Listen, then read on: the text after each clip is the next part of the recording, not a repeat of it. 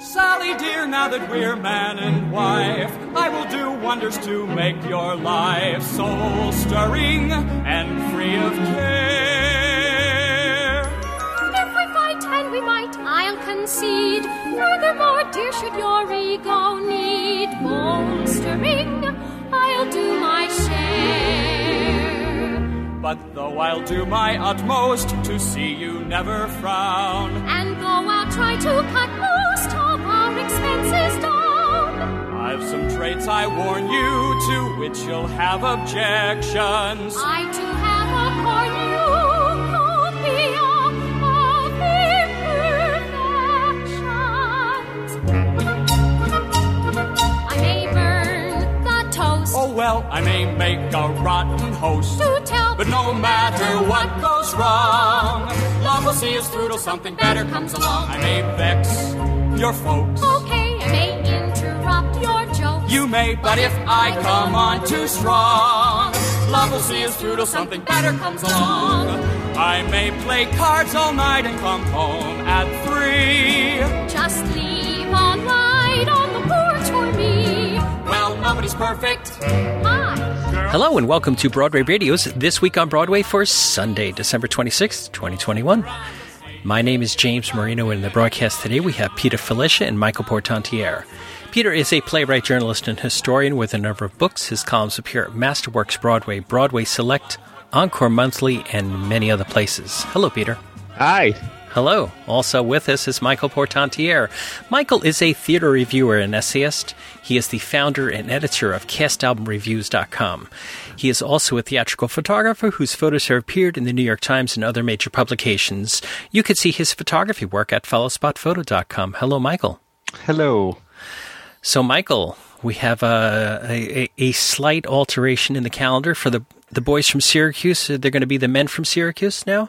just a tiny delay from December 29th to June 16th for our performance of The Boys from Syracuse in concert at Feinstein's 54 Below. Nobody actually got sick, but it was just COVID concerns from various people involved in our company. I hasten to add that the other shows, at least some other shows, are still continuing at Feinstein's, including Andrea McArdle that evening at 7, who was going to be our opening act. But now she's, she's on her own. So our whole company, the Drinkwater brothers, John and Matthew Drinkwater, and Leah Horowitz, and Katie Dixon, and Christine Petty, and Steve Ross, et cetera, are really, we just wanted to wait and present it without having to worry every day that it might be canceled. And so hopefully by June, this will not be an issue. June 16th, do we know where that is in comparison to the Tony Awards? Oh, I didn't look that up, but it must be after. Later, yeah. Right, yeah. If there's a Tony Awards. We have not gotten an official word either way if there is going to be a Tony Awards this June, but I mean, we just kind of assume, right? Mm-hmm. Yeah. Mm-hmm. Yeah, the 20... so... June 16th is a Thursday, so yes. Tony Awards could be the 12th or the 5th. Yeah, on a Sunday. Yeah. We'll see what happens there. But it has been a crazy couple of weeks here in New York, and I should say around the world, but focused on the Broadway performances, right. And performances of lots of things all around the globe being canceled and delayed and things like that. Not just The Boys from Syracuse, but many Broadway shows, and the off again, on again rumor that Broadway's going to shut down again, and the mayor of New York and the governor of New York and the Broadway League saying they're not going to shut down. So we're all kind of in a wait and see thing. But we thought we would go and look backwards at 2021 and see what some of our favorite moments in the Broadway and theatrical community were for 2021. So, Peter, why don't you get us started off here? What are some of your favorite things that happened in 2021? Well, I guess the best musical I saw was The Visitor down at the Public Theater, about a man who comes back to his apartment only to find that illegal immigrants are living there, and yet he bonds with them, based on a movie which I haven't seen, though I do own. I just haven't watched it yet. But this, I think, is a very, very fine musical, and I really hope that it has a future because I was very, very moved by the situation. I do believe that the score is fine as well, but nevertheless, the emotional power of the book really impressed me amazingly. So did Kimberly Akimbo. David Lindsay Abaire adapted his play and from years ago, and I was tremendously moved by this as well. Victoria Clark played a woman with a terrible disease where she ages much too fast and is expected to die by the time she's 16, and she's 15 now. And Janine Tesori surprises us once again. It does not seem that the woman who wrote this music is the same woman who wrote Carolina Change. Mm-hmm. So she's quite a musical chameleon, so I like that very much. Bonnie Milligan in Kimberly Akimbo is phenomenal beyond belief, playing a thoroughly immoral woman who just has no regard for the law whatsoever, doesn't even think about it. Well, I guess she thinks about it from the vantage point that she has to evade it now and then, but nevertheless, nothing stops her from doing what she wants to do. And that includes taking a mailbox off the street for her own purposes. So she was really quite wonderful there.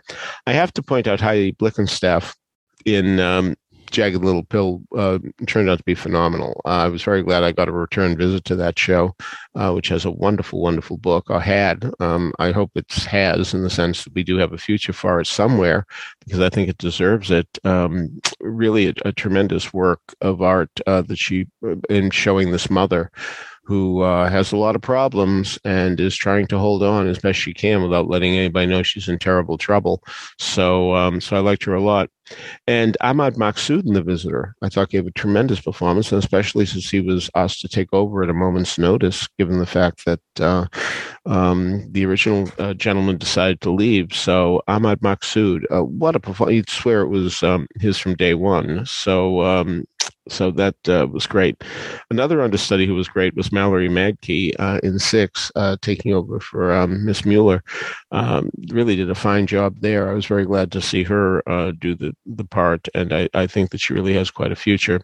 For revival, I'd say Assassins is a classic stage company, really powerful in every way, with a lot of imagination. John Doyle really did a fine job here.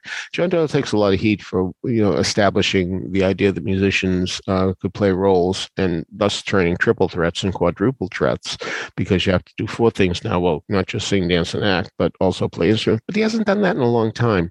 And he really did a fine job in reconceiving this and adding a few deft touches that we didn't see in the original production or even subsequent productions. So I also admired Baby at Theater Lab, the Maltby Shire show with Sybil Pearson's book.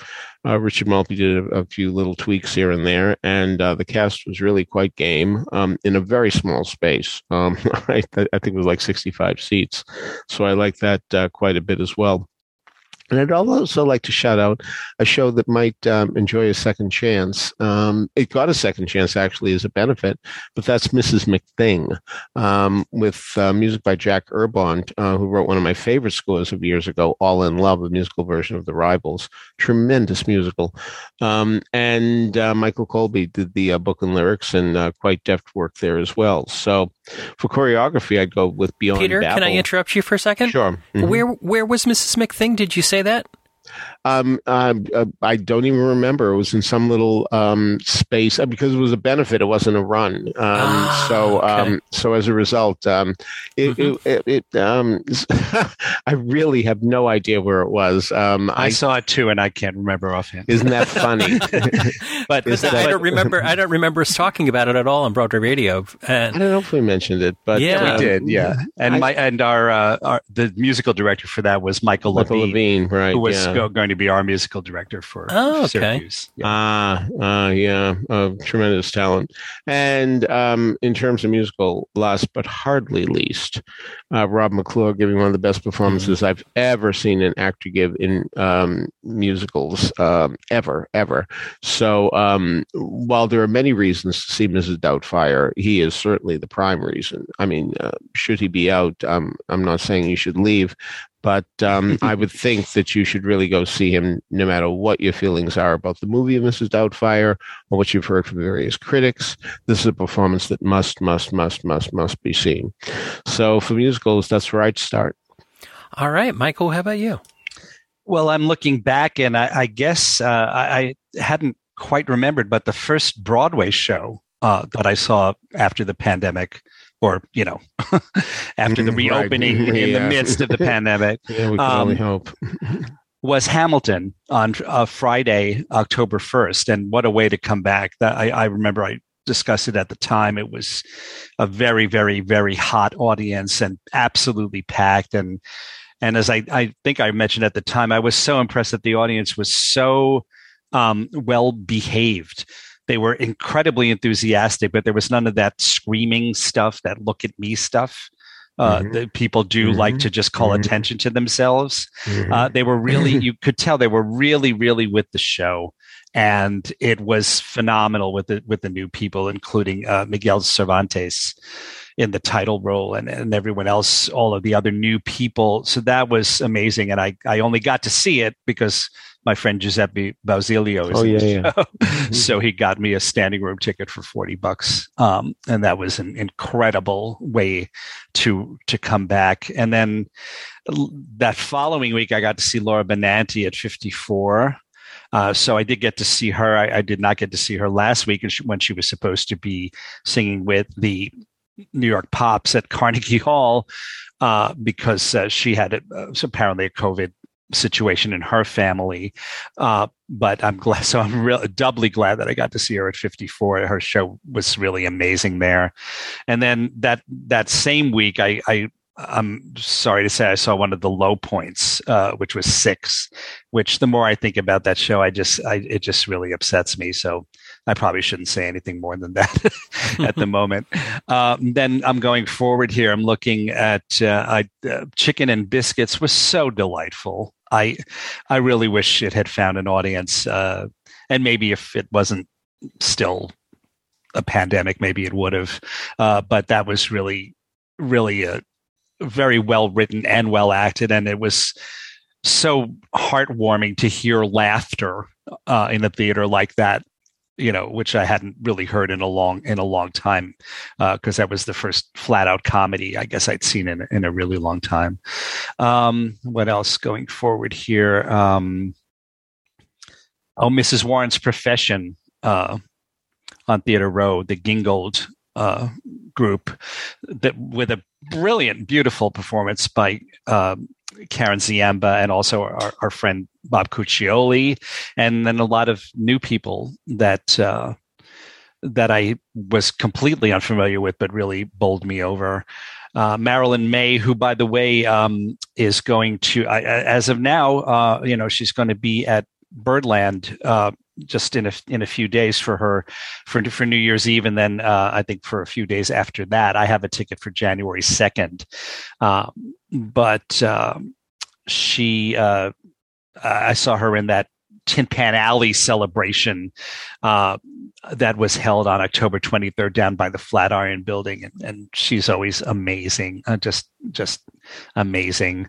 Then I had the week where I saw both Is This a Room and Dana H., which were incredible experiences at the Lyceum. I hope everyone got to see those, and if not, I hope they live on in some form or another. But it would be great if they live on with the original cast, because those people were just fabulous.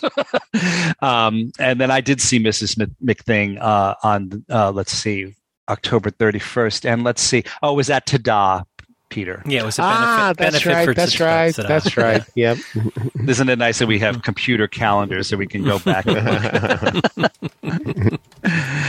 So what else? Just going forward, I've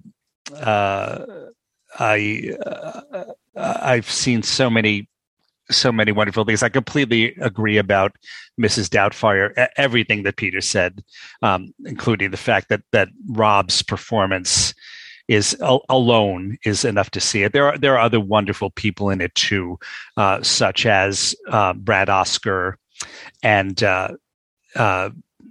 Peter Bartlett and several other people, but there are problems with the writing of the show, I think, and also the direction, I would say. But Rob McClure, he is really the real deal. And I saw that the night before I saw Kimberly Akimbo, and I completely agree with Peter about that. I think we do agree that there's some issues with the writing in terms of that one character, especially the Bonnie Milligan character. I would love it if they address those issues before they move forward. So that's great. Oh, and another postponement or cancellation news. I was so looking forward to Romeo and Bernadette coming back. Definitely. Yeah. But for now, it's postponed indefinitely, and I do hope to see that because that was thoroughly enjoyable. Directed by Justin Ross Cohen, written by Mark Saltzman, and with a great cast, and including Nikita Burstein in a beautiful, beautiful performance that I think will probably get him a Drama Desk nomination if the show ever actually goes on. So hope for that happening. I liked Romeo and Bernadette quite a bit too, and I thought Judy McLean really was quite fine in it as well, playing, let's say, an atypical mother. But all things considered, I do believe we are going to see it. Eric Krebs, the producer, actually was the very first person to cancel a show when COVID happened. He was about to move that to Theater Row. Right. Since then, he's taken over a theater on 42nd Street called Theater 555, because that's the address, 555 West 42nd. So I do think if we live long enough, we are going to see that show. Oh yeah, I hope so. And you're right. Yes, Judy was fabulous in a very different role. Yeah, from indeed. what we had ever seen her in before, or at least I had ever seen her in before. I agree. I agree. Yeah. So I wanted to throw in that I'm not sure what to call them. The 2020 Tony Awards or the 2020-21 Tony Awards. I'm not sure what to call it, but the Tony Awards that have already happened was it September? I thought it was a really wonderful ceremony, and the way in which they chose to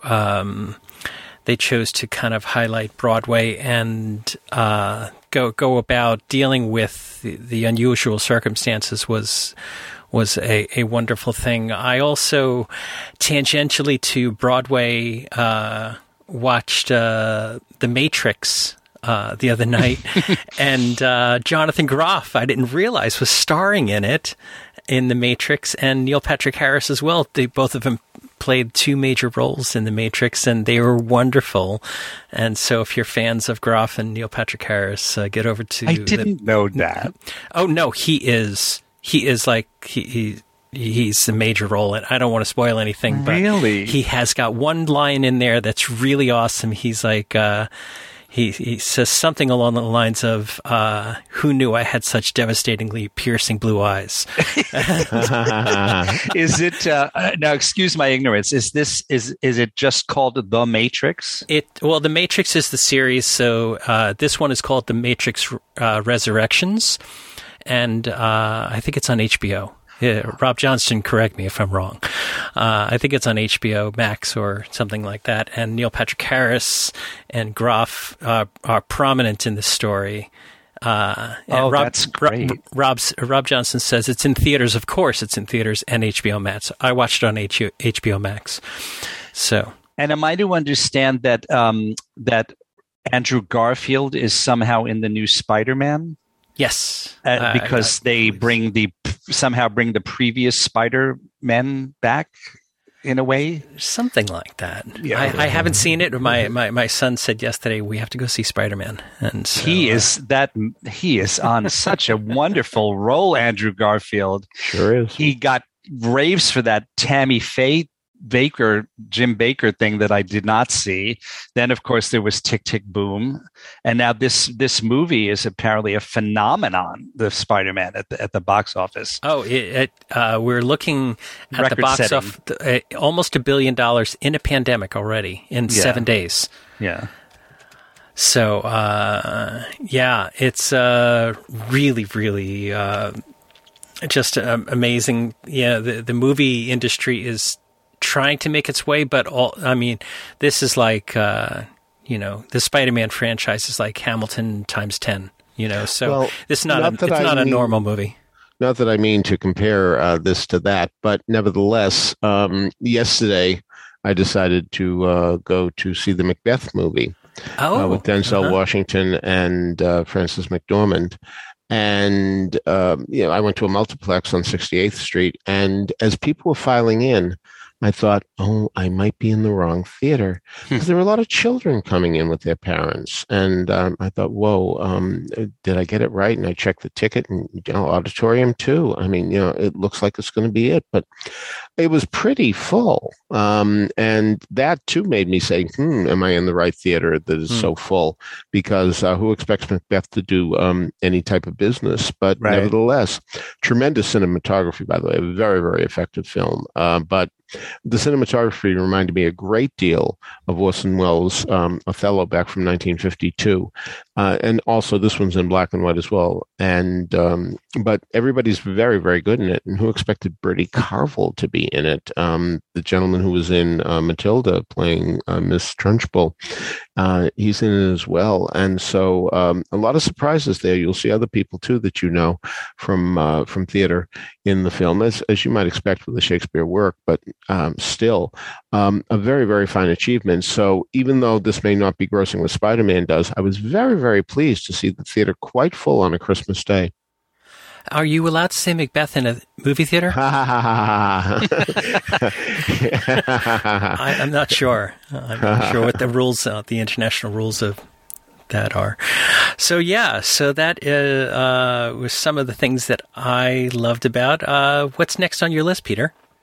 Well, in terms of plays, I certainly admired the Lehman trilogy quite a bit, and certainly Messrs. Beale, Godley, and Lester in the parts. I did expect a very different experience because, as I mentioned before, it started at the Park Avenue Armory, so I fully expected it was going to be this big spectacle, as so many things at the Park Avenue Armory are, because it's an enormous space. But no, I was supposed to go, but I got waylaid when I was supposed to go to the Park Avenue Armory, so I didn't see it there. So it was quite a surprise to me to see that. In terms of an adaptation, if we want to call it that, I would say Twilight Los Angeles 1992, originally done by Anna Devere Smith, and here done by a 5-6 member cast, taking the parts. They didn't do, we didn't have a specific part for each actor. There are too many interviews that Anna Devere Smith did about the Rodney King incident from way back when, but it was especially powerful in this era of George Floyd. So because history, of course, tends to repeat itself whether we like it or not. And Marjan Neshat in Selling Kabul, we talked about this rather recently. This was a very effective piece of theater where we watched Afghanistan people in terrible trouble, and this woman is trying to protect her brother, telling him he cannot remotely even put on a TV because people might see the flickering image through the Venetian blinds. So she was so impressive in showing us how you had to be overly paranoid, that overly paranoid in this situation is being sensible. That's what was so effective about her performance. So I thought she was really quite marvelous. For a featured actor, I'd go with Tom Sesmer in Letters of Sharesh, which was done at Second Stage, playing an older man. He's not as old as the man he was supposed to be, but you would swear that he was that age. A very honest, unaffected performance, one where, again, my favorite type of acting, I've said this a million times, is where it seems there's no acting at all. That's what it's supposed to be, and I would say that he certainly achieved there. For a featured actress, I go with Kelly Kinsella, who was in Frumasaro, Waiting in the Wing. This was Jackie Hoffman's show where she plays Frumasaro in a production of Fiddler, which means you don't have much to do. So there's a lot of time backstage where you talk to the stage manager. And Jackie Hoffman was hilarious, as we expect. So that was fine. Terrific performance. But playing somebody who was not flamboyant, again, a backstage person who do I say knows her place? Well, the point is she knows she's not the star. But again, an honest performance by Kelly Kinsella. So that was tremendous as far as I was concerned. Sustained excellence. Certainly, Emily Davis and Pete Simpson in Is This a Room? About people who get themselves in trouble not expecting to. Well, I guess a lot of people don't. It reminds me of the line in City of Angels where the hard-boiled Detective Stone says, "Everyone's in trouble. It's only the smart ones who know it." So these people aren't as smart as they might have been. Pete Simpson, very good as as one of the people who breaks into the apartment saying you're under arrest. So John Michael Hill and Namir Smallwood pass over. Wonderful performances. Great to see them again, even for the small time that it was on Broadway. And Deirdre O'Connor and Dana H. I know I said that she was only 99 and 44, 100% effective compared to the 100% I saw her at the Vineyard. But, 99 and 44, 100% is an A where I went to school, an A plus, in fact. So for plays, meaning dramatic plays, that was those were the ones that really rang my chimes. Michael, anything else on your list? Well, just that I'm also looking back and realizing that I saw 2 Sondheim shows in the course of 4 days, because I saw Assassins at CSC on Sunday, December 12th, and Company on Broadway on Wednesday the 15th. So that was a privilege, and needless to say, I did enjoy Assassins very much overall. I thought there were some directorial issues, and you know what I didn't like. I guess I do have to maybe somewhat disagree with Peter on this. I didn't think it added anything really to have musicians as part of the cast in this show, except for Ethan Slater did play guitar. Yeah. Mm-hmm. As the that's called the balladeer, is that right? Mm-hmm. Yeah. He was really great, and I thought that worked for that character. But the other ones, I think that what had bothered me mostly was the musician. It seemed like the musicians were really mostly musicians and or ensemble members, and also they were the only ones in the cast who were wearing prison jumpsuits, and that just visually, I didn't like that, how that fit in with the other costumes that the other characters were wearing. So I didn't think that added much. And I was a little surprised he even did it, because there was an orchestra, a fair size orchestra, on an upper level at the back of the stage. So it's not as if they didn't have the space for them or anything like that. But other than that, I really enjoyed it. I thought that Will Swenson was phenomenal in that show, and Eddie Cooper, and everyone in it. And I want to say I like that show better every time I see it. Most people do. If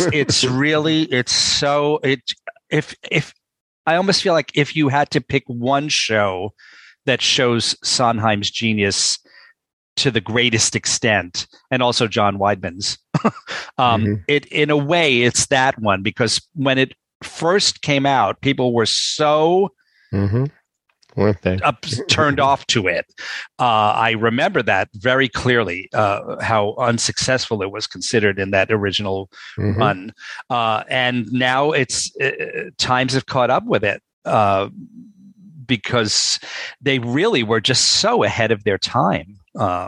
Even though they were writing about historical events, which is interesting. So Assassins is a masterpiece. And Company, as I said before, I just was so happy that I was so pleasantly surprised by it and enjoyed the performance thoroughly, even though I still think the new concept doesn't work of changing the genders and changing the time period at the same time. It would have been interesting to see if they had made Bobby a woman, but also kept the show in 1970. I think that would have been interesting. Or if they had updated the action to the present, but kept Bobby a male. Although I don't think that would really have worked that well. I think that the main issue here is that the music and lyrics are very, very much rooted in the time period where they were written. So, and these people tried valiantly to update both of them, both the music and the lyrics, and the book, of course. But I didn't think it was completely successful, and yet I still loved it because there's so much greatness in it that it's that greatness is still there. So I was really, really glad I saw that, and so happy that I was so pleasantly surprised by it. Today's episode of This Week on Broadway is being brought to you by Today Tix. I've gotten to see so many more shows than I normally would because of how quick and easy Today Tix makes getting tickets. They have amazing prices for some of the best theater I've ever seen. Today Tix is your one-stop shop for theater tickets with the best value on tickets to Broadway and beyond. Just download the app or visit todaytix.com to find a show that you want to see. Getting tickets is easier than ever. With the Today Tix app, you can check out in 30 seconds and pick up your tickets with ease.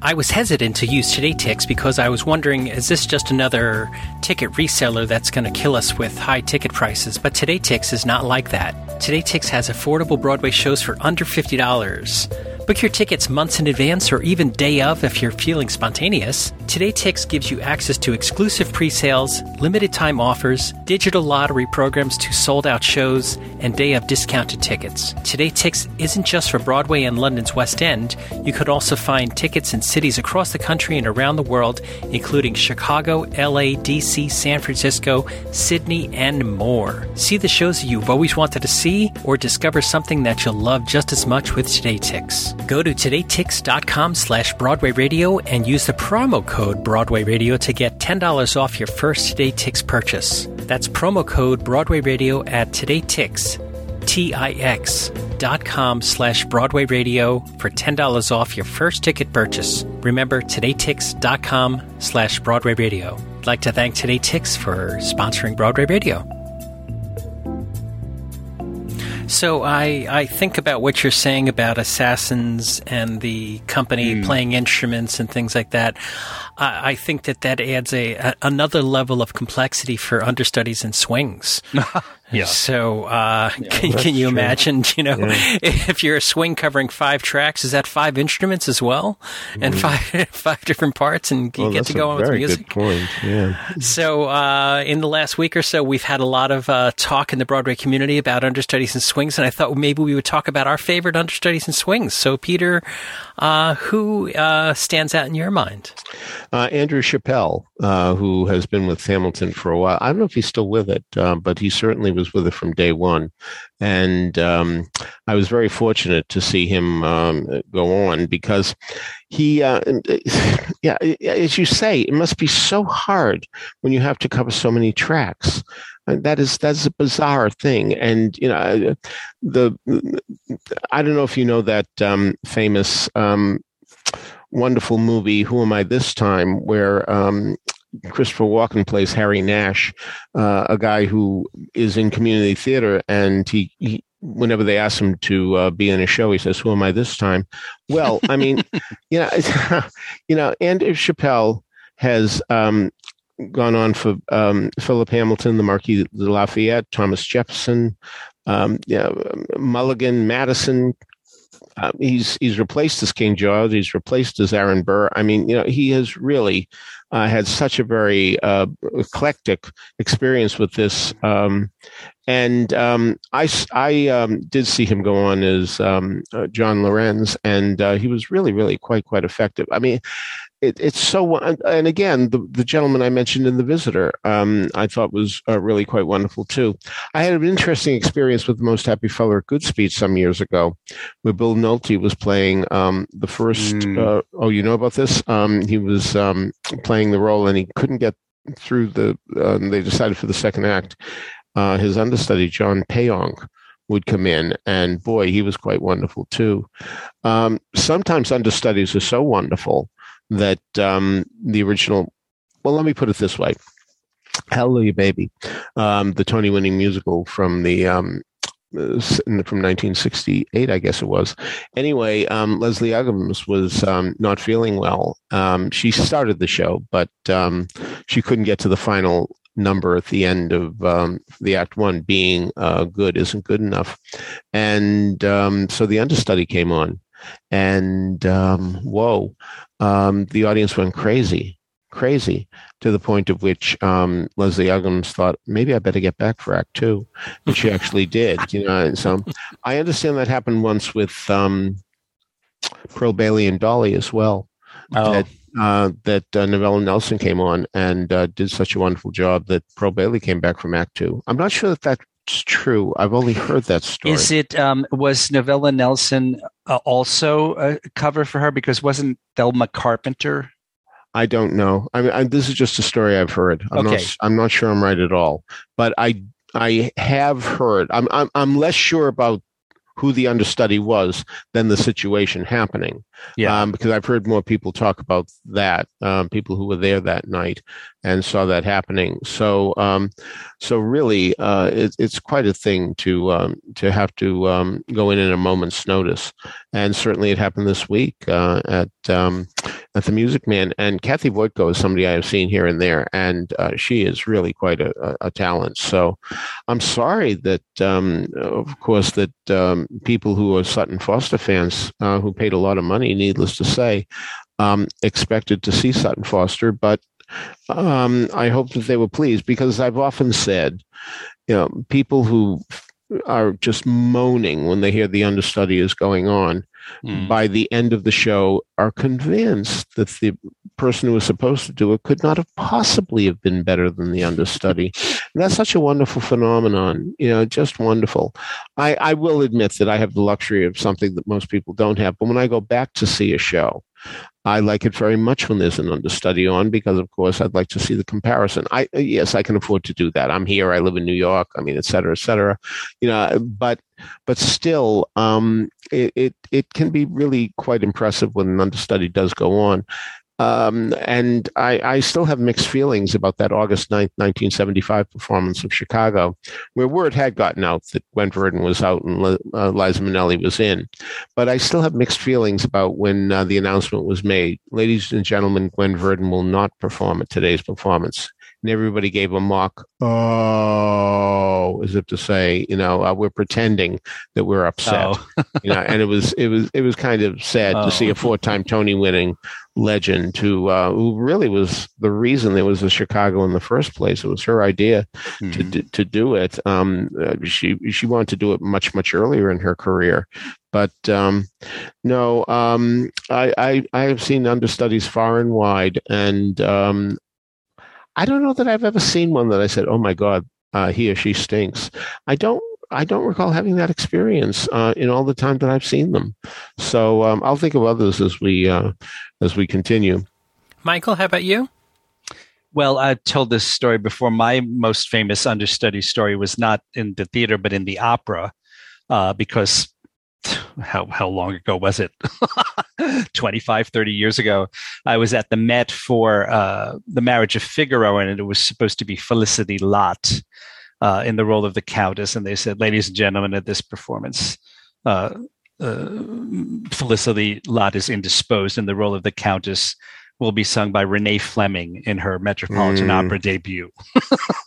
So somebody, I don't know if you guys saw, somebody recently did a wonderful list, long list, and posted it on social media of, if you saw the understudy for blah blah blah in blah blah blah, you saw listing these incredible people, all these incredible people who started as understudies, including Sutton Foster. So that was a great list. That was Jennifer Ashley Tepper, and it reminds me that indeed one of the people she put on was Christine Ebersole for 20th Century, and I'm surprised I didn't mention it to this point because she was magnificent. Magnificent. So that's one that really does deserve a great deal of credit. And but that was a very fine list that Jennifer put together, including people like Richard Gere, and everybody's got to start somewhere. I think I think Peter and I would tend to have seen fewer understudies because we go to critics' performances, and they generally try not to have understudies at critics' performances. But one that I did see was a fellow named David Masenheimer in The Wild Party, going on for Mandy Patinkin, who I guess has maybe some issues as far as showing up for things like that. And he was really great as Burrs in that. And I notice, I'm looking back here, his Broadway credits, he was in Scarlet Pimpernel as a replacement and understudy. And then he was in Ragtime as a Henry Ford replacement. And then he was in Wild Party, and that was his last Broadway credit. So I don't know if that was an upsetting situation for him, but he was really terrific when I saw him as Burrs. I did see Judy Kay on the 20th Century, but she was no longer an understudy by that point. Right. She had already been promoted. But that's another famous example. Yeah, I saw 20th Century twice before she took over, but those were both Madeline Kahn performances, right? Leslie Hendricks playing Eulalie McKechnie Shin. I thought Ruth Williamson was phenomenal in that role, and Leslie Hendricks certainly was great too. And I think I saw her on the famous September 13th, 2001 performance when Broadway came back after 9/11. And I really believe that Ruth Williamson set the tone for what every Eulalie McKechnie Shin should be.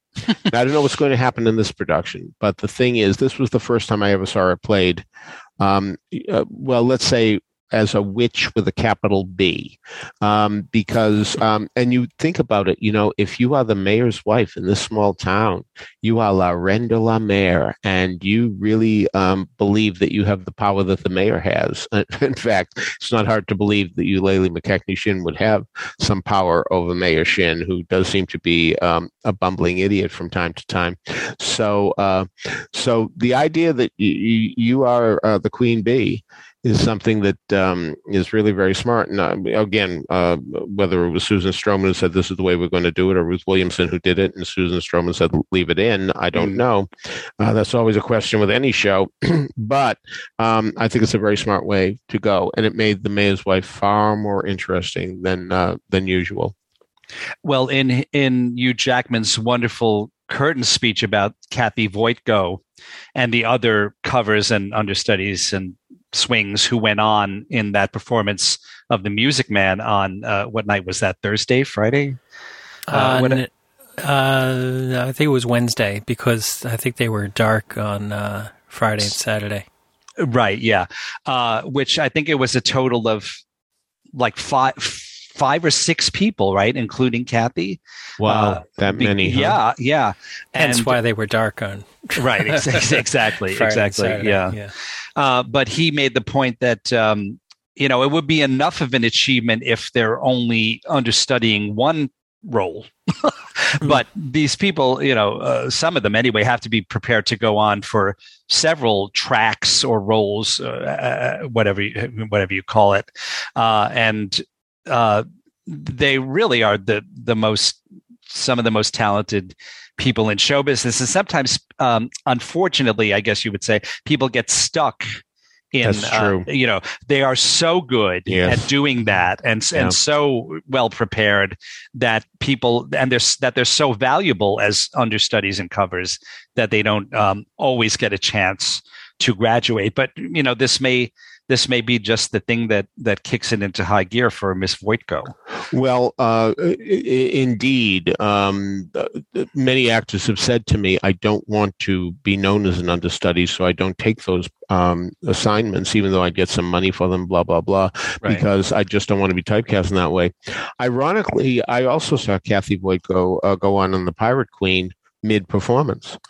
Stephanie J. Block just couldn't go on for whatever reason, and suddenly there was no announcement, by the way, until intermission. Suddenly you had a different person playing the role. And and in intermission they said, by the way, you've been seeing Kathy Voitko and not Stephanie J. Block. So really, I mean, this may be a situation where here is a person who has been either enhanced or who's worked. We can look at it that way. Who has a steady job and maybe even enjoys the challenge. Some people, enjoy challenges like that, saying, "Okay, I can show you I can do it in a moment's notice." Yeah. And but for the record, she did take over at a moment's notice in Pirate Queen. I have a versatility story that I think I've told. I saw 110 in the Shade at Ford's Theater a few years ago. And Gregory Mayhew, whom I know his work slightly, was his main role, his regular role in the show was Jimmy, who's a kind of a young, very, very young, enthusiastic, green, kind of immature kind of kid. But at the show that I saw, the performance I saw, he wound up going on for Starbuck because Ben Crawford was out for whatever reason. And, there are not many roles as different as Starbuck and Jimmy in 110 in the Shade. But that's exactly the kind of versatility we're talking about here that was exhibited by Kathy Voitko and all these other people. Oh, that reminds me of the play Vanities. That was a big off-Broadway hit back in 1976. Ran for 3 years or so, and about three high school friends who cease being friends as time goes on, even though they don't want to admit it. They're very, very different from the very beginning. But there was a wonderful actress, I hope she's alive and well, named Monica Merriman, and she was the understudy, I believe, for all three. And I was lucky enough to see her both as the naive Joanne, who's destined to be a housewife and has no greater ambition than that. And, that's who she wanted to be, and she was very happy with that. But also she played, I guess the character's name was Mary, I think, who wanted to be sophisticated beyond belief and had no interest in marriage and children, just wanted to enjoy life as such. So to see her in two completely different roles was so amazing. And I loved going to Vanities. I went a number of times back in the late 70s, and I was so impressed. The first time I saw her, she was playing the sophisticated Mary, and I thought she was really quite wonderful. But then one time when I went, she was going to be on as Joanne. I thought, whoa, how can she pull this off? She's so different from Joanne. But nope, she was quite fine as being this woman who was very satisfied to be a mother and a housewife and a good wife to her husband. So they're chameleons. They really are. They have to be, and they're really quite wonderful. When I say plays, I split things into dramas and comedies. So I have a few mentions of comedies, and I thought a comedy, of course, is a vague term. I mean, so many times comedies do not necessarily mean laugh riots. They can also mean plays that have a comedic thrust much of the time and end reasonably happily. So Persuasion by Sarah Kearns, which was done by the Bedlam Group, I thought was a very effective adaptation of Jane Austen's work. I love the revival of Mornings at 7 at St. Clements. Dan Lauria is so wonderful. Oh, there's an understudy that took over too. Whoa, yeah, she was quite wonderful. And when Judith Ivey had to leave, so you'd swear that the part was hers from day one. What was that lady's name again? I don't know. And that's too bad. I don't have it down here, but she was really quite wonderful. I'm embarrassed that I don't have it down here. We'll find it. Yeah, we will. But John Rubinstein, Dan Lauria, Patty McCormick, so many wonderful performers in that show. I was sorry it didn't last longer.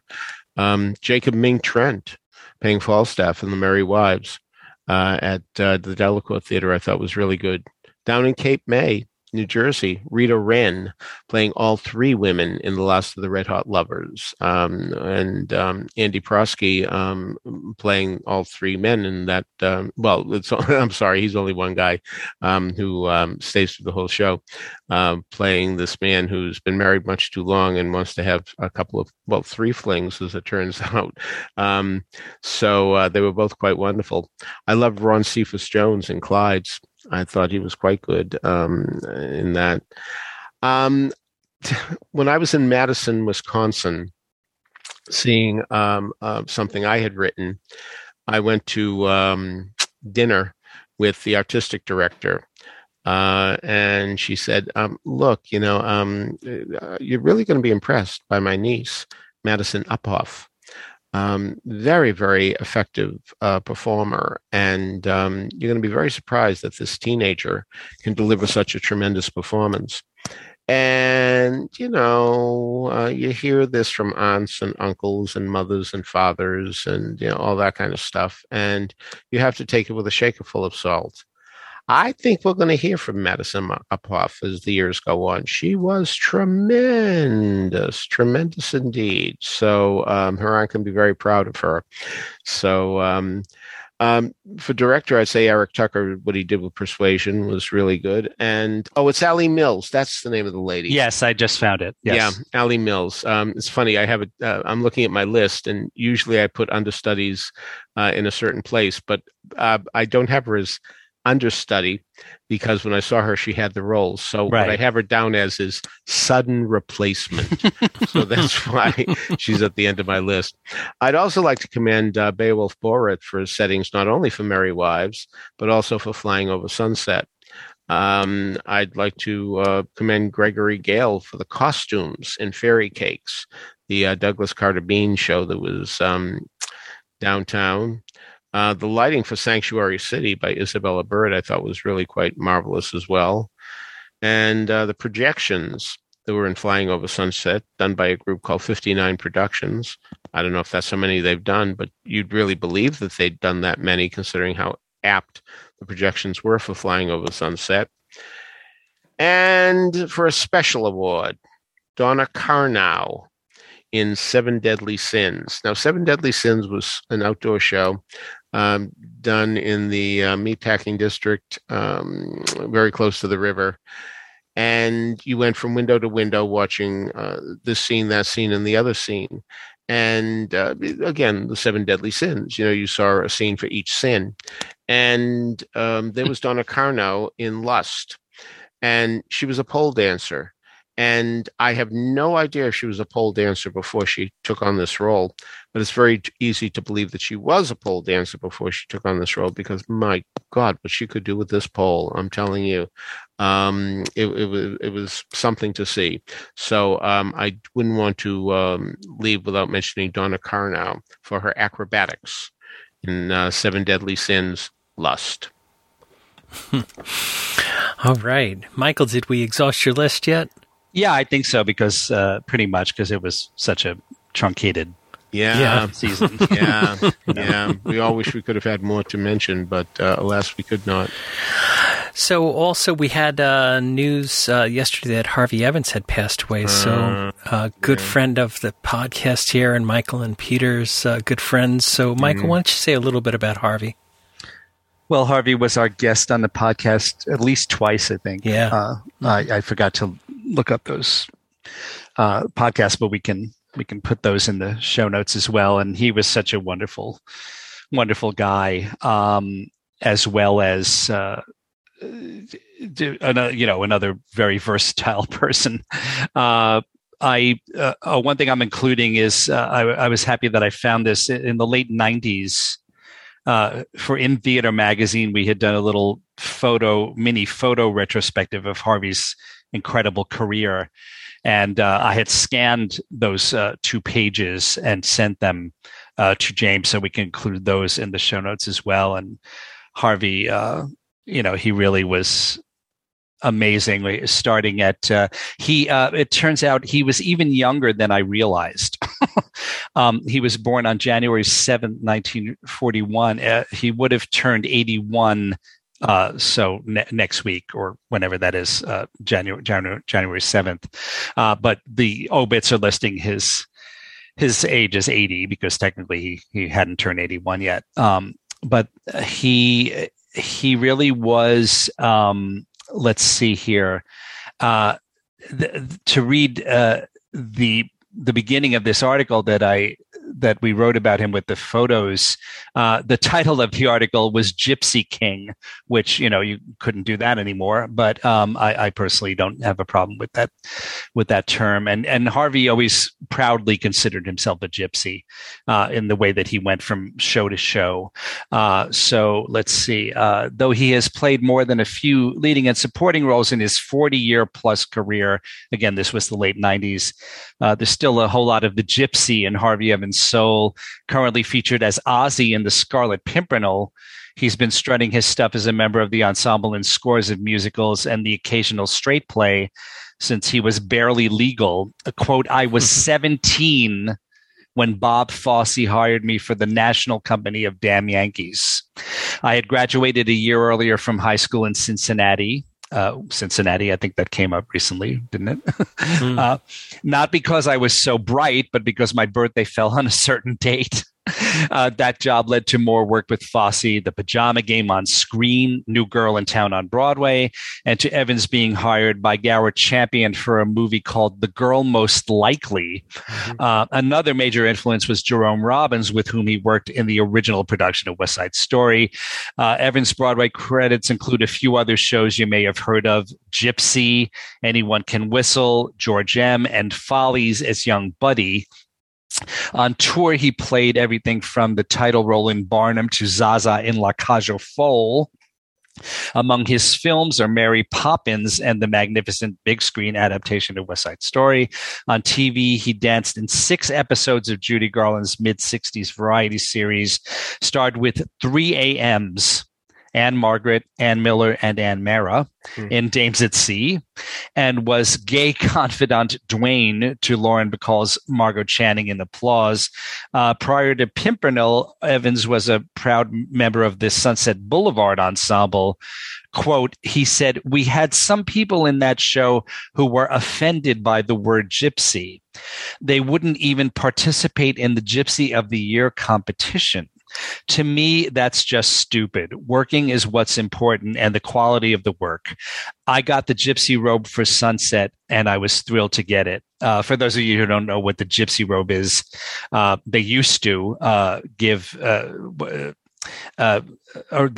they used to stitch a robe together of bits of costumes from previous shows and give it to the was it the youngest member or the debutante in a new cast of a show as a sort of a rite of passage, and there would be a whole ceremony before opening night of each show. So that was a wonderful tradition that I'm not sure if they do that anymore, and if they do, I guess they don't call it the gypsy robe anymore. But that was Harvey, and he got legacy robe, I think is what. Oh, right, yes, thank you, yeah. So he was such a dear person, and I was so happy that he was able to participate in our 60th anniversary concert that we did on the night to date of the 60th anniversary of the opening of West Side Story on Broadway, the original production. So that was September 26th, 2017, because the show had opened September 26th, 1957, and to have him there and to talk about his involvement in the show, in which he was a replacement Jet, and then in the movie, was an incredible privilege. We're going to include a video of that section of that tribute show in the show notes as well. A link to that, so you can enjoy that. Harvey had been ill for quite some years, and so I'm glad his pain is over, but it's a tremendous loss. Oh, and one final thing, I mentioned this a couple of weeks ago, and it has finally been cleared up as to whether or not Harvey did appear in the new West Side Story. He had been scheduled to be in it, but was not able to do so because of his illness. And apparently, our Adam Feldman went directly to Rachel Zegler to clarify this. And as I guessed, this is what she wrote: "Hi, Adam. Burt Michaels, original Snowboy, was actually our security guard at Gimbel's." Then she wrote, "I'm not sure where Harvey's cameo is in our film, if he had one," which he didn't. "But he was absolutely deeply loved by our WSS family, and we will miss him dearly." So yeah, it's Burt Michaels in that movie, but Harvey didn't quite make it. But he, everyone, there's been an unbelievable outpouring of love for him on Facebook and social media from many people, including Tony Yazbek, who I know loved him dearly, and Don Correa posted something wonderful on behalf of him and his wife Sandy Duncan, because Harvey worked with Sandy in that revival of The Boyfriend. That they were the ones who wound up walking away with the reviews for that production. So yeah, it was an incredible career, and rest in peace, Harvey Evans. May I add that Harvey said during high school he was an enormous Doris Day fan, and right, and he couldn't believe his good fortune when he was cast in the movie of The Pajama Game. And there's a point where they have to carry her. Michael knows this story apparently, where a whole bunch of guys have to carry her. As just, I'm not saying this is what happens in the movie, but just to make things horizontally. It's in the 7.5 cents number. So he said, "I couldn't believe that there I was putting my hand on Doris Day's ass when indeed, I'd admired her so far from afar." And this brings up an understudy story too, because I remember he was telling me when he was understudy to Jim Dale in Barnum, that he'd be walking along the halls before a show, and there's Jim Dale, and "Hi, Jim, how are you?" And he said, "How are you" has such a different meaning when you're an understudy, because you're essentially saying, "Are you well enough to go on?" He says, "It's so embarrassing. We all say 'how are you' as a matter of fact expression.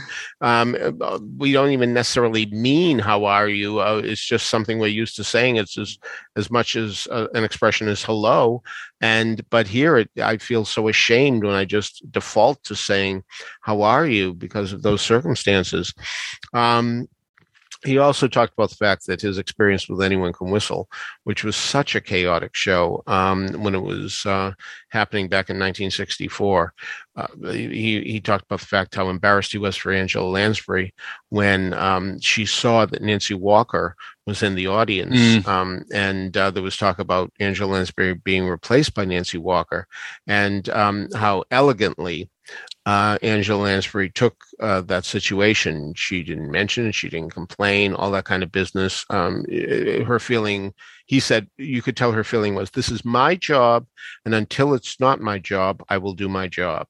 So he would have memories about that as well that were pretty effective. And also talking about that famous incident where producer Kermit Bloomgarden's 16-year-old son was making suggestions, and everybody had to listen because he was the son, and how everybody was so embarrassed for this, that reason, and the other one. So it was very nice that as the years went on, he was able to play Buddy, not just young Buddy, but Buddy, I think it was in Michigan, that he was able to do that role in Follies. And, it's always sad when we lose another member of Follies. And here we go, because already Victoria Mallory was lost a few years ago through an illness that one associates with much older people. So So yeah, that's why we must really enjoy the time we have and enjoy these performers when we can enjoy these performers. So I'm very sorry to say that he was a good guy. I loved how he came to the Theatre World Awards every year. It was very nice to me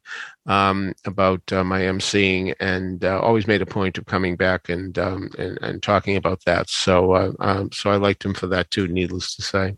Harvey got to play older Buddy twice, at least twice, I believe. There was the production you mentioned, which was with Marilyn May. And then there was this Long Beach Civic Light Opera production with Ed Ivanko, Julia Prowse, and Shani Wallace. So, yeah, he really loved getting to do that. Mm. All right, so that wraps it up for this morning. Before we get on to trivia and the musical moment, I want to remind everybody that you can subscribe to these broadcasts by going to the front page of BroadwayRadio.com. There's a subscribe link. That way, each and every time we have a new episode of This Week on Broadway, it'll be automatically downloaded to Apple Podcasts. Of course, you don't have to listen to us on Apple Podcasts. There's many ways to listen to us: Spotify, iHeartRadio, TuneIn, Stitcher, Google Play. Anywhere that you can listen to finer podcasts, you can find Broadway Radio's offerings. For a transcript of this episode, please email transcripts@BroadwayRadio.com and include the episode name. We have transcripts of all of our Broadway Radio episodes. And also, you can go to the show notes and find contact information for Peter, for Michael, and for me there, as well as links to some of the things we've talked about today. So, Peter, do we have an answer to last week's trivia? What do these songs have in common? Things Could Be Better from the Full Monty. What Do I Do Now from Mame. I Would Trust Her from the Pajama Game. And Why Can't a Woman Be More Like a Man from My Fair Lady? The answer is, those aren't the names of those songs. Things Could Be Better from the Full Monty is actually called Jeanette's Showbiz Number. What Do I Do Now from Mame is actually called Gooch's song. I Would Trust Her from the Pajama Game is I'll Never Be Jealous Again. And Why Can't a Woman Be More Like a Man from My Fair Lady is actually A Hymn to Him. Paul Whitty returned to first place, followed by Mike Meany, Brigadude, Isaac Blevins, J. Aubrey Jones, Josh Israel, Jack Leshner, and Tony Chanecki, who made more guesses than the number of women who have played Dolly on Broadway before he finally came up with what I was looking for. So, this week's question. This is easier than it sounds. I've said that before, haven't I? Anyway, the first musical in which this actor appeared ran 4 performances, although it starred an actor who had had a solo in a very famous Rodgers and Hammerstein musical. The second musical in which this actor appeared was produced a year later and starred someone who may well be more famous for being a certain celebrity's husband than an actor. This show doubled the run of the first show. All right, his third show? Well, the third show was his last appearance in a musical. It was a Tony-winning musical that had been adapted from a book. The musical ran for thousands of performances, yes, thousands plural, and was even made into a film. However, this actor whose name I'm seeking was not a member of the original cast, but a replacement. What's the point of all this, you ask, and justifiably so, I'll admit. This actor had the same name as a very famous character, okay, who appears in a very different Tony-winning Best Musical of many years later, one that had been adapted from a film and ran even longer than the first hit Best Musical in which this actor replaced. So, what's his name, which is also the character's name? What are the 2 flops? What are the 2 hits? Okay. If you have an answer for that, email us at trivia@BroadwayRadio.com. We'll let you know if you're on the right track. So, Michael, what do we have in this week's musical moment? Well, I had to scramble a little bit and try to think of how to tribute Harvey Evans, but I thought we would start with the opening music being Harvey's section of Love Will See Us Through from Follies. Harvey always said that on my tombstone, it's going to say, "Here lies Harvey Evans. He was in Follies." So I think that he would like it that we use that as the opening music, and then for the ending, I was wondering what to use, and I thought we would use the Jets song from the original film of West Side Story, because Harvey has actually a solo speaking line in it, which is, "Where are you going to find Bernardo?"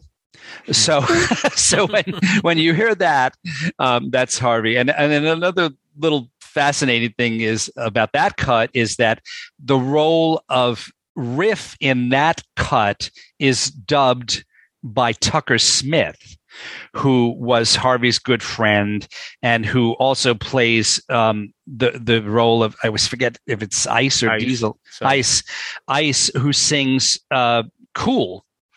And for whatever reason, it was decided that Tucker would dub for Russ in the Jets song because they didn't like the way that Russ's voice sounded like that. But the other connection there is that Tucker Smith was also in Anyone Can Whistle on stage with Harvey. Mm-hmm. And during previews or rehearsal, Tucker fell into the orchestra pit. And although he was not severely injured, someone died. Wow. Because of that. So that was an example of how snakebit that show was. And of course it had a very, very brief run, but that's the Tucker Smith, Harvey Evans, West Side Story, Anything Goes story, Anyone Can Whistle story. And yeah, I love it that Harvey has a solo line in the Jets song in the movie, in the 61 movie. And also, as many people know, his face is the last one that appears on the screen at the end of the Jets song when the Jets are kind of moving towards the camera and the camera zooms in. And Harvey's the one that the camera has in its sights when he says, "Yeah," at the end. Mm-hmm. So that's our little farewell tribute to the dear Harvey Evans. Mm-hmm. All right. So on behalf of Michael Portantiere and Peter Felicia, this is James Marino saying thanks so much for listening to Broadway Radio's This Week on Broadway. Bye-bye. Bye. When you're a jet, let them do what they can. You've got brothers around. You're a family man. You're never alone. You're never disconnected. You're home with your own. Company's expected, you're well protected. Then you are set with a capital J, which you'll never forget till they cart you away. When you're a jet, you stay a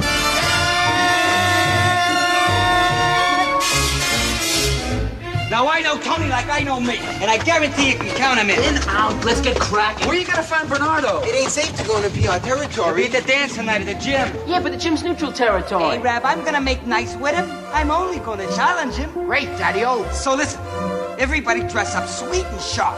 Meet Tony me at the dance at the 10. And walk tall. We always walk tall. We're Jets. The greatest. When you're a jet, you're a top cat in town. You're a gold medal kid with a heavyweight crown. When you're a jet, you're the swingin'est thing. Little boy, you're a man. Little man, you're a king. The jets are in gear. Our cylinders are clinking. The shots are steer clear. 'Cause every Puerto Rican's a lousy chicken. Here come the jets like a bat out of hell. Someone gets in our way. Someone don't feel so well. Here come the jets, little world's left aside. Better go underground, better run, better hide. We're drawing the line, so keep your noses hidden. We're hanging a sign, the visitors forbidden, and we ain't kidding.